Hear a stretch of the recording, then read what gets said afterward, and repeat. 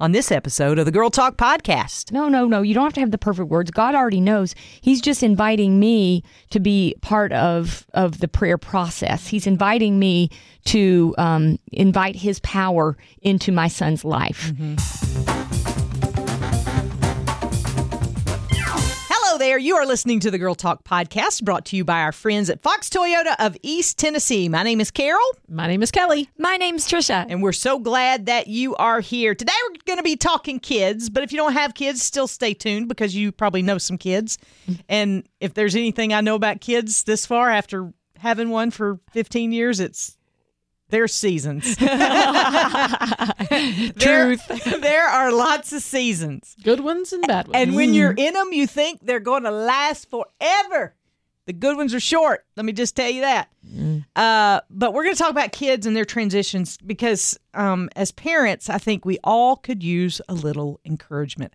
I happened to be, just after Mother's Day, with a group of moms who had the same daughters around the same age. And we were talking about Mother's Day, and everybody was just like, it was just a hard, Mother's Day for everybody. And I was like, that's so sad. I mean, I remember, when I was a kid, we used to, Dad would get flowers and put the flower on Mom for, go to church that day, and then he would wear one for his mother. You remember all that? Oh, yeah. I'll do that. Okay. For sure. And then we'd go to a nice place for lunch. We usually didn't go out. Mom usually cooked, but on Mother's Day, we'd go out for a nice lunch, all the things. And so I had these storied fairy tale dreams about how Mother's Day would go. It did not and has not since then. So, but we all know that change is part of life. So why is it so hard with our kids? I think expectations. Oh, my goodness. I think, it's so hard because we want the good times to last forever. We want the not so good times to go quickly. And we expect it's all going to work out, and it doesn't always. Yeah. Things don't go the way you expect them to go. And then I have regret. Oh, it's the regrets, yeah. I think, about transitions. Like, I didn't do enough. I wasn't there enough. We didn't spend enough time together. I wasn't a good enough mom, or, I didn't do enough for your graduation, or whatever it is. All of those things, the regrets come up and start to kind of play on me. Shame, all those things. Yeah. For me, it's grief. I mean, I cannot go back and watch a video of my son when he was a child because of the immense grief that comes over me. And so for me, I don't like the stages because I know it's going to be short and I can never get that time back. I can never go backwards and have experience those moments that I had, that I loved, even the hard ones, the moments of pure terror when he was a toddler and throwing his arms up and laying down on the ground and stomping his feet and all that stuff. In the grocery store. I want to go back to that moment because I want to experience that child again, even the bad stuff, and I'll never ever get to. So I don't like it because of the grief that it brings up in me every single time. Yeah. I'd never thought of it in terms of grief, but I guess that is kind of true. That's one of the reasons that we have such a hard time with the transition.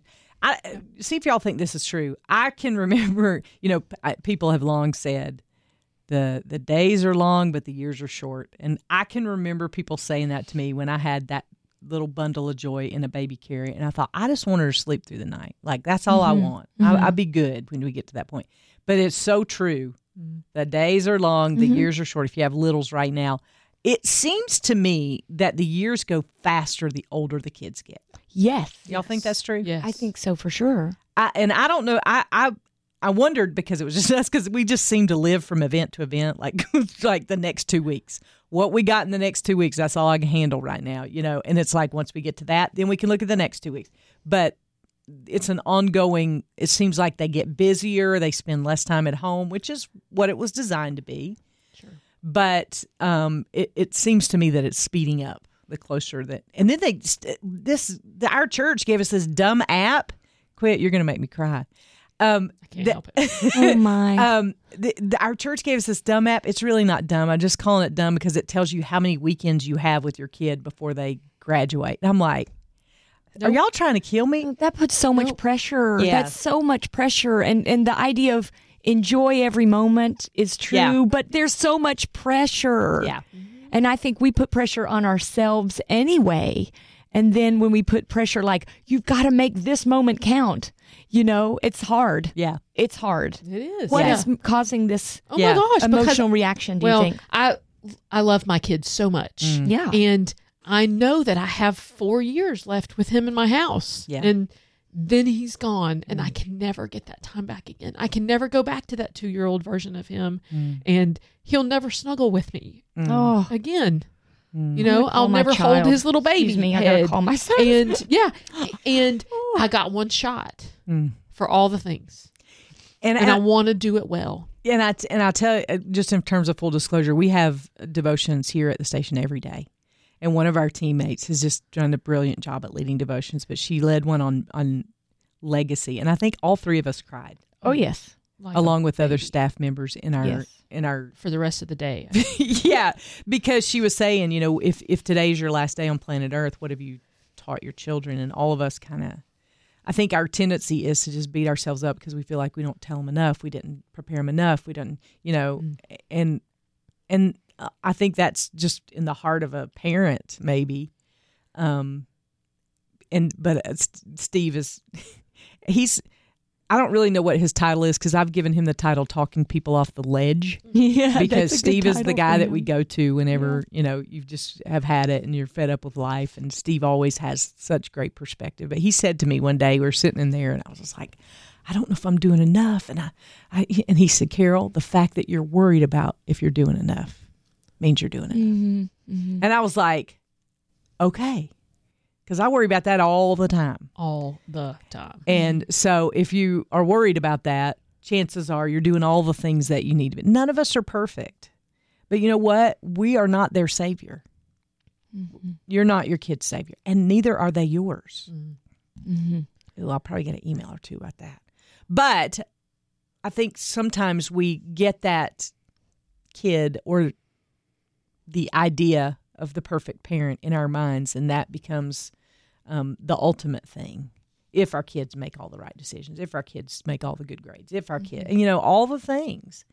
And the hard part of us, I think, is you grieve those times that you wish you'd done more or you wish you'd done, I carry around a tremendous amount of guilt and shame because I'm a single parent.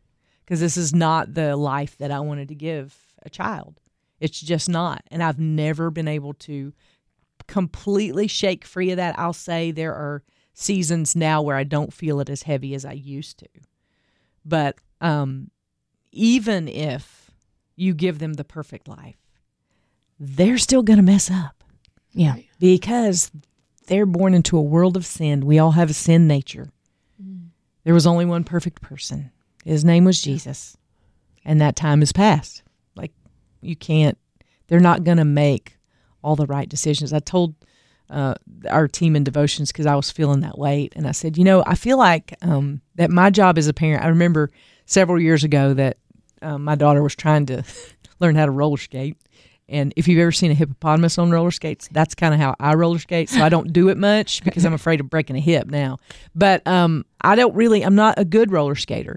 But I realized in that moment, as I was watching her try to navigate, she was all shaky and everything, I realized that my job wasn't to teach her how to roller skate. My job was to teach her how to fall so she didn't get hurt. And then how she could get back up. And it was in that moment God went, yep, that's your job, Carol. That's your job. Mm-hmm. You're supposed to teach her how to fall. I'm like, I got that because I've fallen more times, than for all of us. I've fallen enough times. But that is our job as parents, to teach them how to fall and how to get back up and how to do so with grace and how to do so with repentance and all of those life lessons that we hope they're getting from Sunday school and church and all the years in youth group and all the things. But it's our job to teach them how to fall. Yes, yes. I'll tell you one thing that has helped me with the transitions as we're teaching them how to fall and teaching them how to get up and seeing them transition from one thing to the other is just reminding myself over and over again, because I have to, that God loves them more than I do. Yeah. And he's got it. And because I want to be there for every moment. But as these transitions show, I can't be. And as it goes, I'm going to be there less and less on a physical level, probably, as they move on and out. But reminding myself that God loves them more than I do. And I know we say that a lot, but really think about that. Just don't think about it as a statement maybe you've heard several times. God loves our kids even more than we do. And he's going to take care of them. And he's going to make up for the things that we can't provide. Yeah. Because I feel like there's so many things I can't provide. But he's going to make up for that. We can't be Jesus for our kids. We have to only point them to him. Yes. Because he can be Jesus. He is Jesus. Right. He's got big shoulders and he's got big hands and he's, omnipresent all the time, everywhere. And like you said, loves our kids more than we could ever even dream of loving our kids. Yeah. And perfect. If we can, just keep pointing our kids to him, then we've done our job. So, several years ago, a mentor of mine challenged me in my prayer time for my kid. She had 3 kids, and she had prayed for every one of them. And she said, every morning I go through the pieces of armor. Yeah. And I pray the pieces of armor onto them for their day. And, do I do that every day? No. But she shared that idea with me, and it gave me such a sense of how to pray for my kid, because as I see her struggle with different ideas and things, there's always a piece of the armor to to go with that, So I wonder if you guys have any strategies, or if you have an intentional plan or way that you pray for your kid. That I love that idea of praying the armor of God over our child. I don't do that. I want that. Give me that so I can pray that.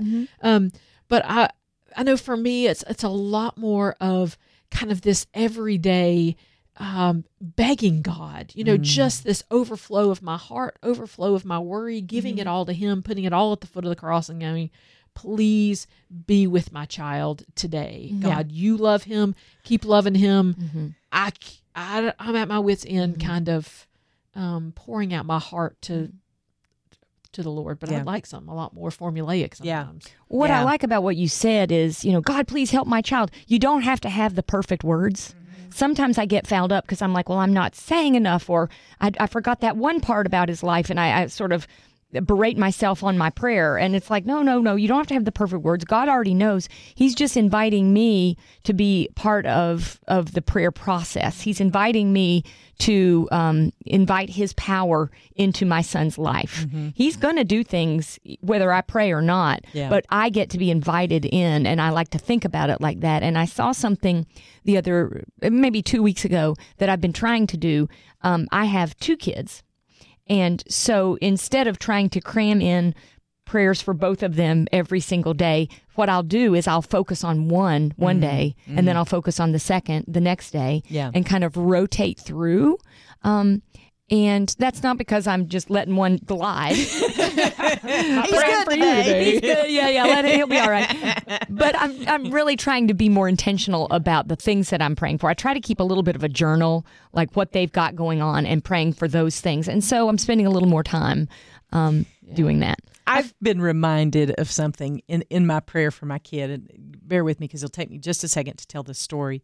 I'm reading a book, and it's about the life of Corrie ten Boom, who was in a Nazi concentration camp with her whole family, and they were put there because they were hiding Jews from the Nazis, and they were caught and then imprisoned. And she was talking about her sister, and she said her sister's faith was much greater than hers, but she was talking about her sister, and she said, we were in one of these concentration camps, and she said that we were sleeping on wooden framed beds covered with hay, and there were fleas everywhere.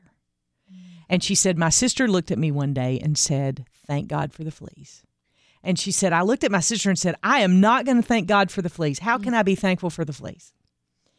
Days later, the guards would come into the barracks a lot of times and beat the prisoners. And they noticed that the guards were not coming inside that particular barracks. Every other barracks, they would go in after the workday was done and just unleash these beatings. And they asked one of the guards, why don't you come in for inspection after our day is done? They said, oh, we're not coming in because of the fleas. And Corrie ten Boom said, it was at that moment I realized that I could thank God for the fleas. Wow. And how that translates to my parenting is I have a teenager, and sometimes more often than not, it's a struggle. And I felt God saying to me, Carol, you need to thank God for the fleas. You need to thank God for the struggle, because it's in that I can move and I can do my work, and I can often move you out of the way. Because I'm going to tell you, my child's biggest problem is moi. And God said, you need to be thankful for the fleas, the bumps in the road that you don't see how you could ever be grateful for those things. Thank me for them, because those will be the very places that I'll use it. And those will be the very places that I'll speak loudest in your child's life if you will get out of the way. But so many times we try to insulate our kids and protect them from everything. We don't want them to hurt. Now, I'm not saying, you go, hey, stand out in the road and we'll hope and pray that you don't get hit by a car. No, nothing like that. But we want to insulate our kids, and we don't want them to hurt and go through struggles. But I can point to specific times in my daughter's life when she's either made a bad choice or she's been hurt in some way and she's grown from it. Wow. If I'll stay out of the way and be thankful for the fleas. Yeah. Wow. Boy, you're really hitting something. By the way, I have a teenage son, and he might actually have fleas in this room. But thinking about that it's a sacrifice. We are opening up our hands and saying, God, I trust you with my child. That's hard. Yeah. But that's what you're talking about. Yeah. Thank you for the struggles, and now I'm going to release them to you the best I know how. Yeah. That's sacrificing. And just like Abraham had to sacrifice Isaac, Sure. God calls us to trust him with our most prized possessions. Yeah. My number one prayer for my son has always been twofold. The first is, God, give him a huge heart, a huge heart for him, for his friends, a huge heart for you, and a huge heart even for himself. And then the second part of that is, God, help him fall in love with you. Woo him to a place where he loves you more than he loves anybody else, himself included, which is hard for a 13-year-old. Yeah. They like themselves a lot. It's hard for a 51-year-old. I know, right? right. And that's what I was going to say. It's sometimes it's hard to pray those prayers, but it's even harder because you realize what it's going to take to get them to that point. Yes. Yeah. Yeah. But how wonderful would it be if our children became men or women who fell in love with Jesus Yeah. in that true, just, sacrificial, my heartbeat beats for Christ. And never give up that they can. Yes. Even if right now they're not making good choices. Even if they're adults. Adults, exactly. God, here's your prayers. The word of God never returns void. We have prayed for them. If we poured into them, we can trust that God is going to work. I'm somebody who made a whole lot of mistakes. I was just going to say that very thing. Yeah. Like, I want you to know and hear that if you have adult kids, I was going to ask, did you guys have a time where you kind of walked away from your faith? Yes. Sure. Yeah. Yes. Certainly times where we were, where I was not Just living the about it. life that I should have lived. Yeah, lived for him. absolutely. Absolutely. So all three of us can be in agreement that we walked away from the Lord at some point during our lives. Mama, I want to tell you that if you've got an adult child who's not living close to the Lord or doesn't even profess to know the Lord, you're listening to three voices here that God chose to be in ministry now.